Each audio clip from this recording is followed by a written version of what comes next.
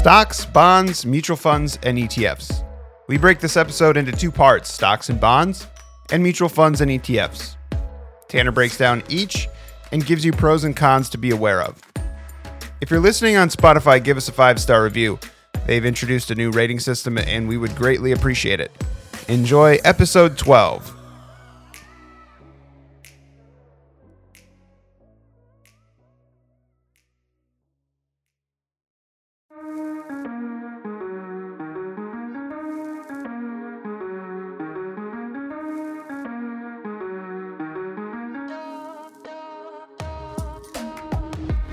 Welcome to the F-Sharp Podcast, presented by Harmony Wealth, a podcast geared to educate you on all things financial.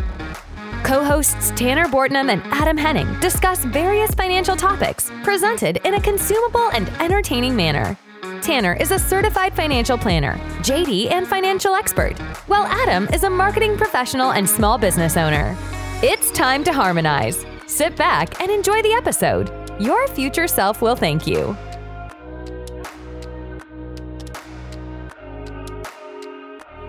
Welcome to episode 12 of the F-Sharp Podcast presented by Harmony Wealth. I am Adam Henning, and joined as always is certified financial planner and financial expert Tanner Bortnam. Good morning, Tanner. How are we doing? Good. How are you, Adam? Doing good. It's the end of January at the time we're recording this episode, so I'm still stuck in the frigid Minnesota winter. Tanner's enjoying the beautiful desert weather. That's right. In Phoenix, probably golfing. I plan to get out later today, yes. The courses probably never shut down, do they? Well, they will for like a month when they do what's called overseeding. They'll put in the grass that grows best during the winter, cooler months here in Arizona. And then they'll do that again in the spring, and they just switch out the grass. But other than that, nope, you can golf all year round. Interesting. What is the golf? I'm not a big golfer. For those that are listening, I don't golf at all. When I usually go golfing, I take about 12 balls and hope I can make it through 18 holes. That's how good of a golfer I am. You just need to practice.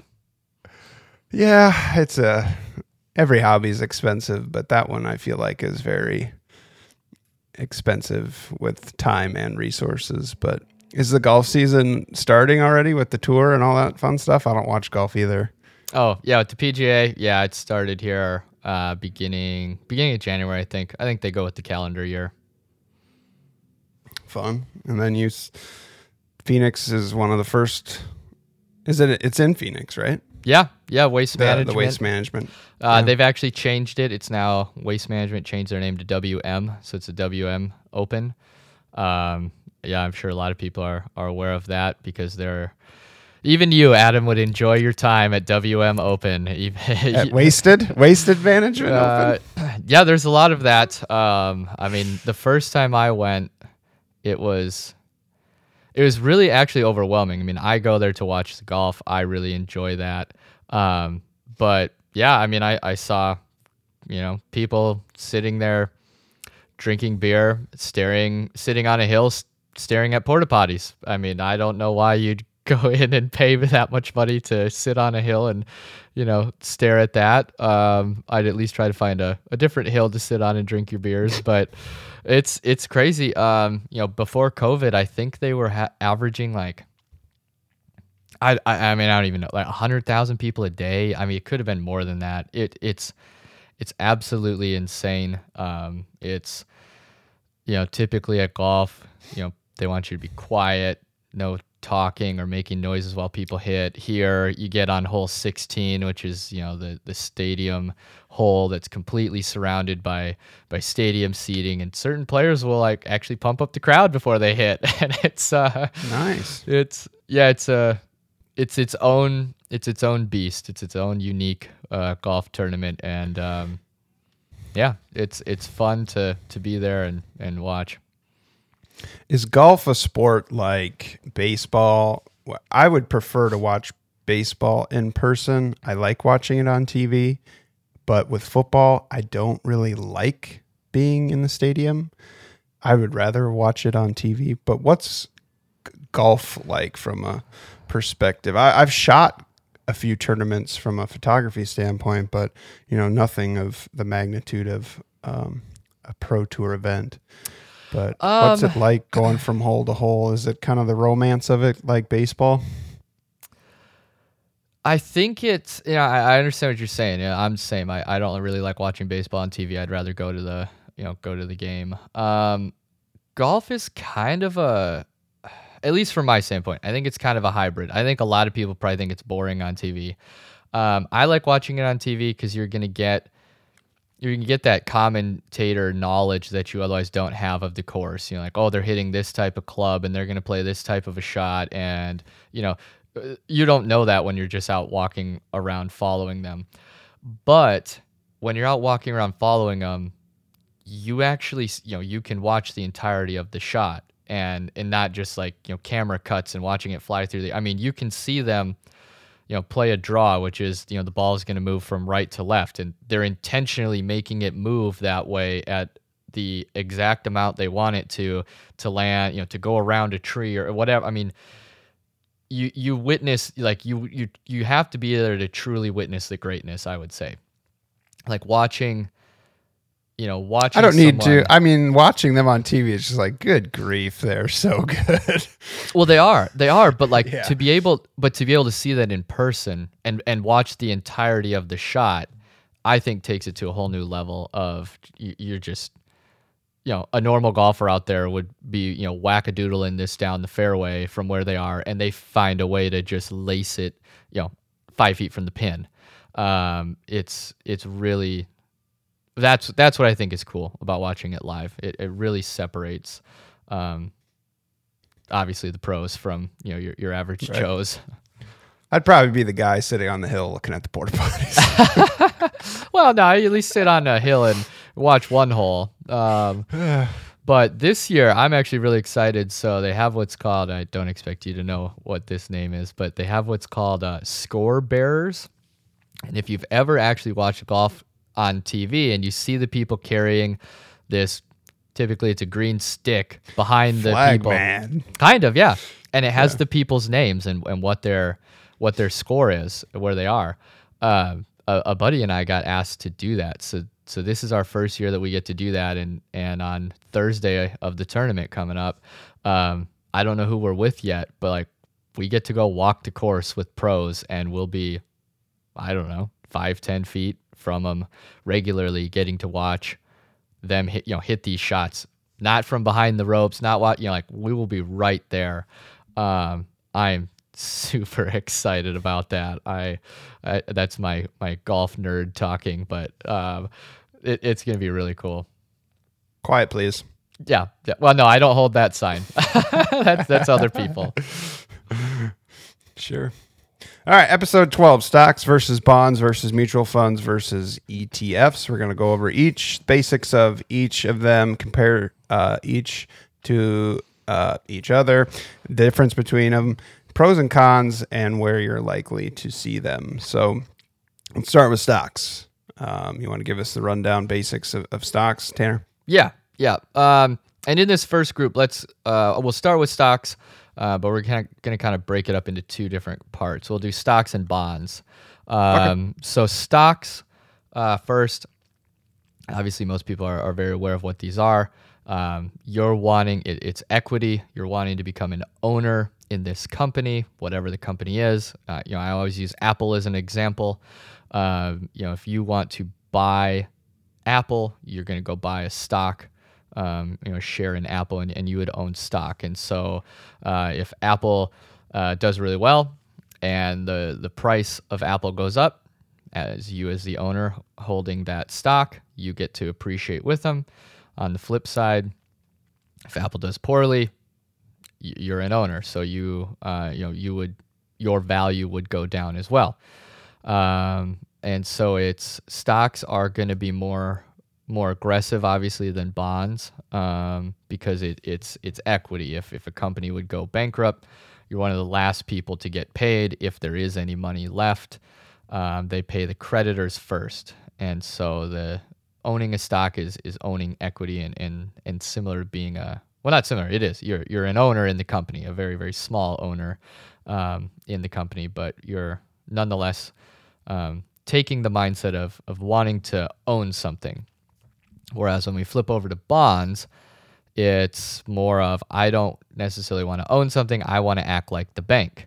I want to lend my money to said company in return for an agreed upon interest rate that they're going to pay me back, monthly, yearly, quarterly, whatever the agreement is. And, if that company, again, let's say that you want to get a bond through Apple, and they're going to pay 5% interest. I'm just going to make up some numbers. You have to give them, at least $1,000. Bonds trade in $1,000 increments. And so if this bond is for 2 years at 5%, you're going to lend them, $1,000. So you buy one bond, and in return, they're going to give you 5% interest per year on that. And at the end of the 2 years, they're going to give you your $1,000 back. So if Apple really crushes it, you don't get to partake in their success. Now, on the flip side, if Apple really dives, you're more protected. I'm not going to say you're completely protected. You're more protected than a stock owner would be, because if Apple would go bankrupt, they have to pay out creditors, which would be bondholders first. And so it's really just more, they're exact opposites of one another, being an owner versus being a lender. And it's more designed around what you're trying to do, in your financial plan. And most financial plans have some aspect of both. You'll have a percentage of equity-based, and you'll have another percentage of income-based, which is typically your bond side of things. And then kind of just comparing those two a little bit more and contrasting them. Stocks, again, they're going to be part of the stock market, obviously, and stocks go up based on fear and greed. Now, there's a bunch of other things that they will go up and down on, of course, based on the company itself and financials and whatnot. But, as we've been seeing, basically since, the beginning of December of 2021, the stock market is kind of taking a little bit of a beating here. And there's a lot of good companies that have taken a beating, probably unrightfully so. But it's just, there's fear in the markets. And so the stocks react to that. And some stocks are worse, some stocks are not as bad, but the stock market itself tends to ebb and flow based on fear and greed. People either, it's the fear of missing out kind of movement, so to speak, or not movement, but fear of missing out feeling, in which, if the market's going up, we hear about it either on television, in radio, on the newspaper, or from friends about how, the portfolio or stock market's gone up, or our portfolio's gone up, or whatever. And so then people, I need to get in on this. I fear of missing out. I'm going to miss out on this, so I need to buy. And then as more people buy, the stock market goes up. And then on the flip side, it happens the exact same way on the downside. Some news comes out, some people start selling because they don't like the news of whatever it happens to be. And then the markets start going down, and then it's a reverse of fear of missing out. People think, I need to get out now. Everyone's selling. I need to get out now because it's going to get way worse.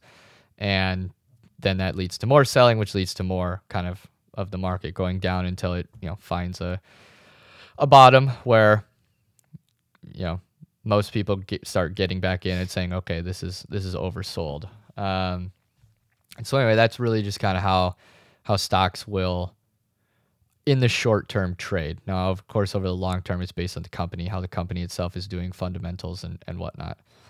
And then you go to bonds, and bonds, again, more on the short term, they interact with interest rates. And so as interest rates go up, bond prices go down, and vice versa. And so to use our Apple example from before, if you have a 2-year bond that's paying 5%, and if interest rates go up, and now Apple wants to issue brand new 2-year bonds at 6%, Well, that first bond that you had, Adam, would not be worth $1,000 anymore because I can give them $1,000 right now and get a better interest rate. So if you wanted to sell, you'd have to sell it at a discounted rate. You wouldn't get your full $1,000 back because interest rates are higher. And vice versa. If all of a sudden interest rates go down and now it's at 4%, well, your bond is much more attractive. So you could get more than $1,000 out of it because they can't go get a 5% rate, anywhere else. And, kind of with that, a little sidebar, in our current environment where we are, I'm sure everyone is well aware that interest rates are pretty much as low as they've been ever, almost ever. And we know that the Federal Reserve is going to start raising interest rates this year. How many times they do it's unknown, estimated somewhere between 2 and 4 times in 2022. So I think it's very important for people to review their portfolio right now. And if you have bonds in your portfolio, or more particularly a bond mutual fund or ETF, which we'll get to that in the second half of this podcast, what those are, talk with your advisor or look at, do you need to get out of this? Because it's virtually guaranteed that the price of that's going to go down. Interest rates are going to go up, and we know what that does to bond prices. It's going to go down. And so, you might want to try to get ahead of that. Again, I'm not making that as a recommendation. That's you need to go talk with your advisor on that. But it is something to consider and look at right now when we know interest rates are going to go up. For my clients, we don't have any money in bonds right now because to me, I view it as a virtual guarantee to lose money. And we try to avoid those whenever we can. Didn't the Treasury come out with a higher interest rate bond, though, in the last couple months of like 7% or something?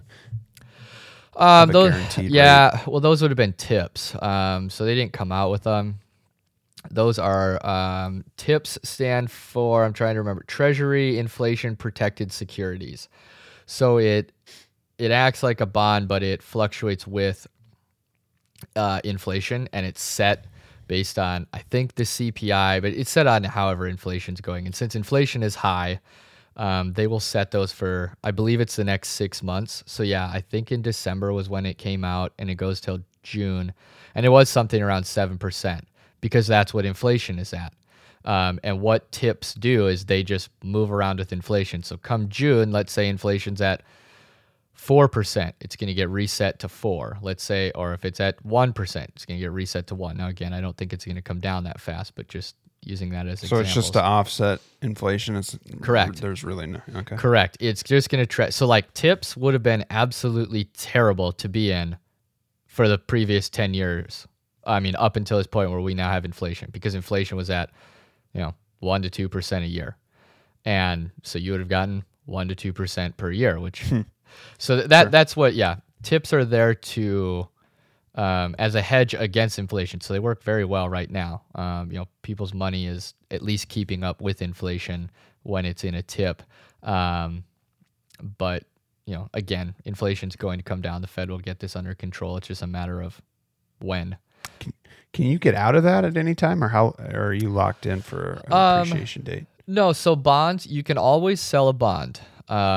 It's just if you hold the bond all the way to maturity, you'll get your $1,000 back. If you want to sell it in the interim before the maturity date is up, that's when you're at the whim of the market. So maybe you sell it for more, maybe you sell it for less. It depends what interest rates have done since you bought it. Gotcha. Interesting. I mean, yeah. The thing that you stated about over the last 10 years is kind of scary if you were in bonds, guaranteed to lose money.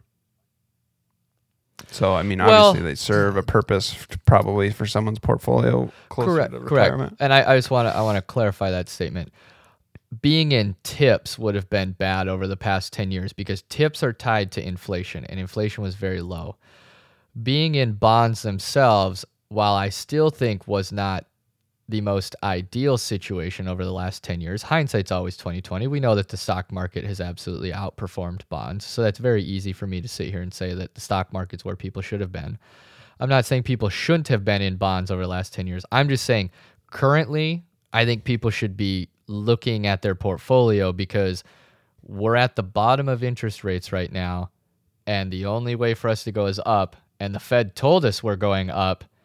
So when interest rate, remember what I said earlier, as interest rates go up, the price of your bond goes down. Now, if you own individual bonds and you're going to hold them till maturity without fail, this doesn't matter. This doesn't apply to you because if you hold it to maturity, you get your $1,000 back. But if you might sell them before the maturity date, because again, not all bonds are only 2 years. Actually, most of them are typically longer. They're 5, 10, plus years. So if you might sell it before that time frame is up, you may want to look at it. And particularly, even more important, I would say, is if you are in a bond or income-based mutual fund or ETF, you very much want to look at those. And we'll get to that once we, kind of get to the second half of the podcast. All right, we're moving on to mutual funds and ETFs, something that are pretty similar, but let's discuss and break down the differences between those two. Yeah. So with this, and kind of trying to differentiate, because they're all investments, but, at the first half of this, stocks and bonds are individual units that you buy. You bought 10 shares of Apple, or you bought 10 bonds, through Apple, whatever it is, they're individual units that you control. Now, on the second half of this podcast, with mutual funds and ETFs, they're going to be the typical way that this gets explained is think of them like a bundle of sticks or a bundle of straw or whatever. It's a group, some company, some mutual fund company puts together a group of stocks so that, you as the individual investor doesn't have to go out and buy all of these companies individually, and they bundle them together inside their mutual fund. And then you just pay whatever for a share of the mutual fund. And then you get a portion of all of these different companies that are inside of there. And now, for example, there's S&P 500 mutual funds and ETFs. What that means is if if someone buys into one of those, you're going to own a piece of all 500 companies that are in the S&P 500. There's mutual funds and ETFs for virtually anything. I mean, you can find them for anything. And now again, when we're talking about mutual funds and ETFs, it's a bundle. It's a bundle of things. And so it can be stocks inside there or bonds inside there or a combination of both. So you really have to be careful and look at the type of mutual fund that or ETF, mutual fund or ETF that you're getting into to see what their actual holdings are, and what it's geared to do and what they plan to do and what types of assets they plan to buy, because it could have, like I said, could have a lot of different things inside of there. And so now kind of breaking down the difference between mutual funds and ETFs. A mutual fund, they're older. They've been around for a really long time. Again, think of it like that bundle of sticks that's inside of there. They will trade once per day. So let's say you wanted to buy into, Vanguard, whatever mutual fund. You buy it at 9:00 in the morning. Too bad, so sad. Your money goes into the fund at the end of the day. So if that fund did really well over the course of the day, you're buying less shares. If it did poorly, hey, good for you. You get to buy more shares. Now, on the flip side, same thing with a sell.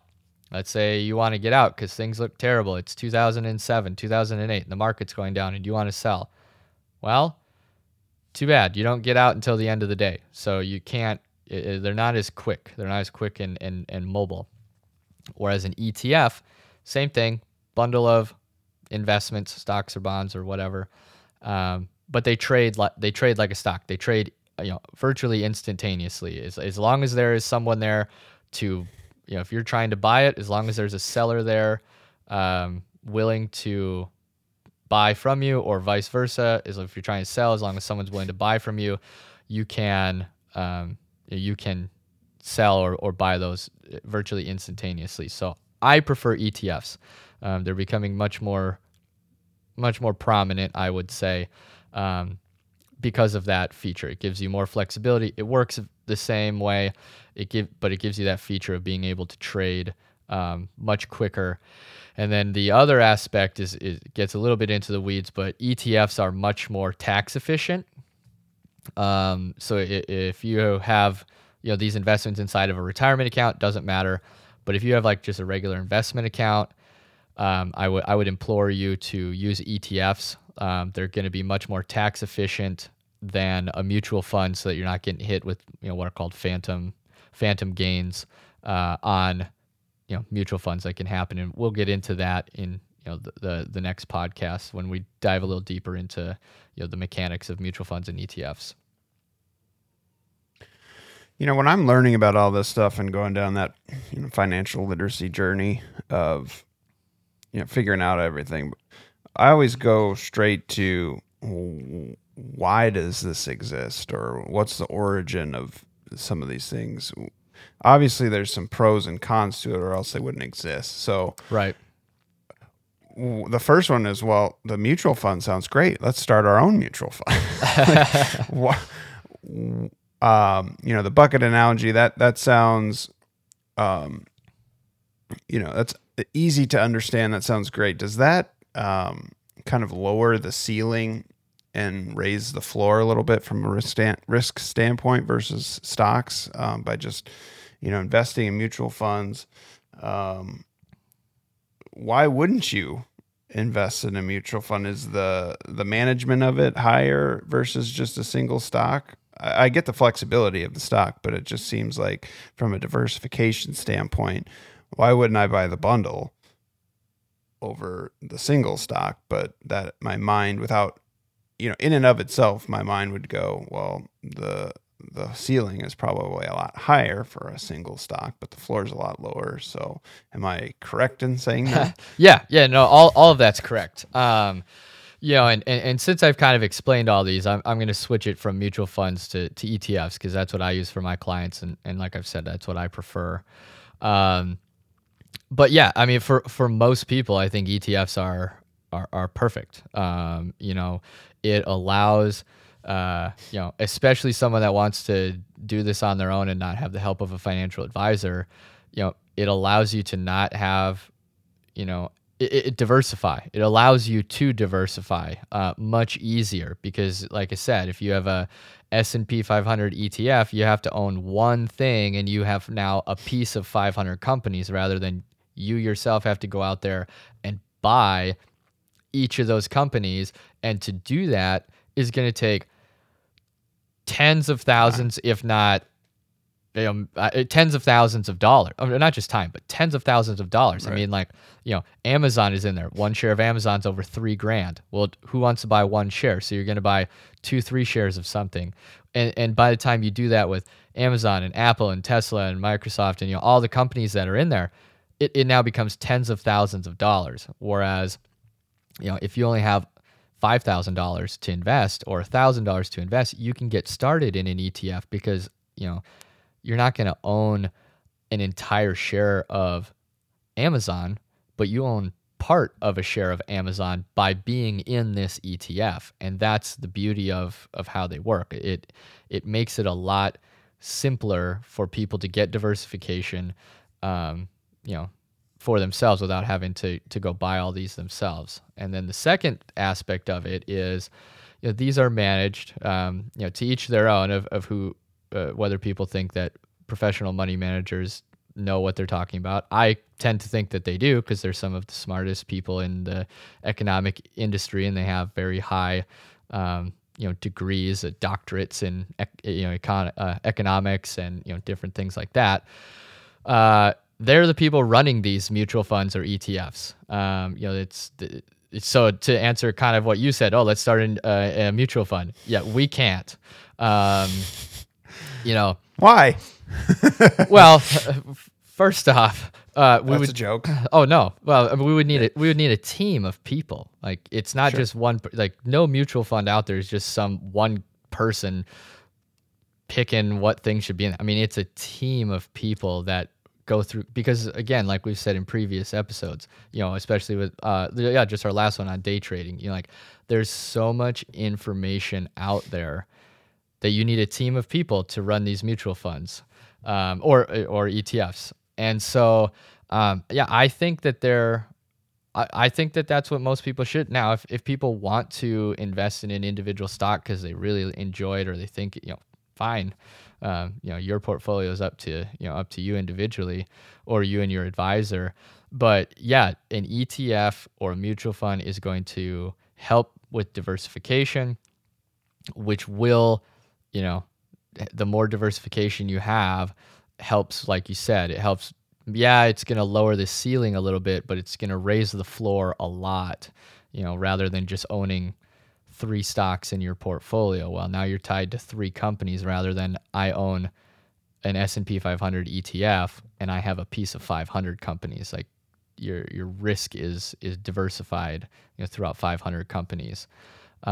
So that's why I think they were, or not why I think, I mean, that's why they were created, is so that it makes it easier for people to achieve that. Now, some downsides, if you own a stock, there is no cost to owning a stock. I go by Apple, and there is, other than, I guess, depending upon where it gets traded through or whomever, there's cost to get into it. There's either a spread or a transaction or whatever. But once you own it, you own it. There's no cost to owning it. Whereas an ETF and a mutual fund, they have costs because it's a professional team managing this portfolio, this bundle of stocks or bundle of bonds, and so they get paid. They get paid to do their job, and or like property tax. Kind of, yeah. And every single, and that's the part. There's, like I said, there's tens of thousands of ETFs out there, from anything from, and again, this is kind of prefacing our next podcast. So if this interests you, make sure you tune into our next one where we're going to do a much deeper dive into mutual funds and ETFs. But there's index ETFs, there's active ETFs, there's smart beta ETFs, there's sector ETFs. I mean, you can find something out there for almost anything. I mean, there's a big movement now is ESG, environmental, social, and governance type ETFs. You can find it, like I said, you can find it for almost anything. And so, again, they're managed by people, and each of these ETFs or mutual funds has an internal cost, and that's where you want to do a lot of your research, because some have a lot lower costs, some have pretty high costs, some are in the middle, and so you need to weigh out, if you're going to pay more of an internal expense, if you're going to pay more to that team of people, what are you getting in return? Is it worth it? Where do we find that? It'd be what's called a fact sheet. So if you looked up any ETF,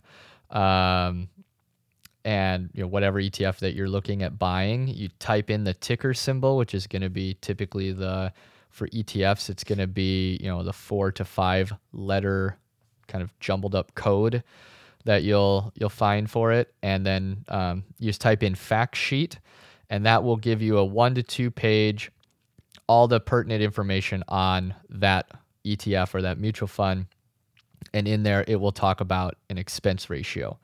And typically they're between, no one's at 0, but close to 0, 0.02, 0.05 somewheres are kind of the lowest, all the way up to, I've seen some that are upwards of 2%. Like there's a Bitcoin ETF you can buy into now. Well, they charge 2% per year. That's really, really high. And so, it kind of ranges depending upon the type, and again, I don't want to get too much into this because that's the next podcast as well. So tune in, make sure you tune into that. So, okay, so I'm going to keep you asking questions. You can tell me to ask these questions in the next episode. No, that's fine. So what's a typical average? You said 2% was high. What's I'm looking at the SP 500 right now, and it's 0.09. What's kind of like an average? 1%, lower than 1%? I'd say lower. Yeah, I'd say lower. Typically, and again, I will go over this very generally because we'll do more of this in the next podcast. Okay. But you're going to have index funds that are really cheap down there, what you just said, around 0.1%. You're going to have other ones that are probably somewhere in the range of 0.4 to 0.6. I'd say that's where most of them probably range. And then you're going to have your specialty ones that are a lot higher. And again, the Bitcoin one, it's really the only way for people to get into Bitcoin unless they want to go buy Bitcoin itself. And so because it's specialty, they can charge more, and there's a lot more risk, and there's a lot more, so that's what I'm saying. I'm not saying that the 2% on that one is inherently bad. It might be perfect for what you're trying to do because, that may be what you want in your portfolio. And if that's the case, then this is the cost to get what you want. Not what I implore people to do, particularly if you don't tune into the next episode where we're going to dive into this a lot more, is it's not all about cost. Not everything is about cost. Like, if we go to the grocery store and there's whatever, thing that you want to buy, getting some mac and cheese, well, you can get name brand crappy mac and cheese, or you can get a lot better high class mac and cheese, and you're going to save yourself 50 cents. Well, would you rather eat something that tastes bad and save 50 cents? Sometimes you get what you pay for, and other times you don't. Maybe they have a similar, flavor profile, and then it doesn't really matter, and you should save. I'm not saying that we should exclude all of the low-cost ones. It's just sometimes you get what you pay for, and so I wouldn't always just immediately go to the least cost one. We all have situations like that in life where we've done that, where we've picked something because it's cheaper, and then it turns out we're like, we should have just went with the more expensive one because this is way more of a headache or pain in the butt or whatever it is. And so it's not 100% based on it's a factor. It's definitely a factor, but it shouldn't be the only factor. Doritos, number one. There's never an off-brand that's good enough. There you go. And so you'll pay more to have Doritos than have, Hy-Vee or up where you are, Fries down here where we are. Fries, I guess ours would be Kroger brand Doritos. If it doesn't taste as good, you don't care that you're saving some money. Safeway still a thing? Yeah, we have a lot of Safeways down here. Yeah. Just tapping into my Arizona brain. Oh, yeah. And Albertsons? Yep, they're down here. It's nice. Kind of those three mainly. We're getting a few Aldis moving down from up north. But it's good stuff. Bring your quarters. That's right. So, all right. So I just Googled that, what you said, found it pretty easily. The fact sheet. Continue the fact sheet. Yeah. Yep. And then I went on Robinhood quick, and that's below. Scroll down just a little bit. You search your ETF that you're looking for, and it's a little bit down the page under key statistics. Trying to find it right now on Coinbase. Just that struggling one a little bit to find it, but I don't know if they have it. Yeah, because that's going to be those are coins. Those are cryptocurrency. They're not going to have. Okay, they don't have anything on. No, because I'm an idiot. That's okay. No, so that this is a good thing to make sure we clarify. A stock is not going to have a fact sheet because it's just the stock. You're going to go read the reports on the stock. What has fact sheets are going to be mutual funds or ETFs. So if you're looking to purchase a mutual fund or an ETF, you can find a fact sheet on the mutual fund or ETF because it's going to hold a bunch of stuff. What it's telling you is this is our investment strategy. These are the types of assets we will hold within here. This is the range, that we're willing to go to. We try to follow this, index as a benchmark. Here's the expense ratio. A lot of them will, especially if they are ranked, they'll show whether they're Morningstar ranked. Take that for what you will. Morningstar ranks ETFs and mutual funds. It's just a rating company. So again, I'm not trying to advocate for Morningstar ratings or not. That's up to you individually.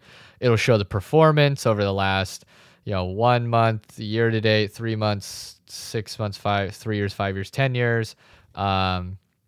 Shows the top 10 holdings. Like it gives you a lot of information on what that fund is, what it does, and what you can try to expect in the future based on past performance, even though that's not always obviously indicative.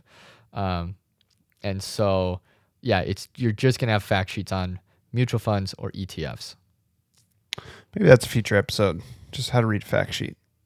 Breaking that down. Yeah. On our production meeting. There we go. Yeah, we'll probably have to have some sort of video for that one though, so that we can go through each part, point it out, talk about it. Yeah. But yeah, it's a good idea.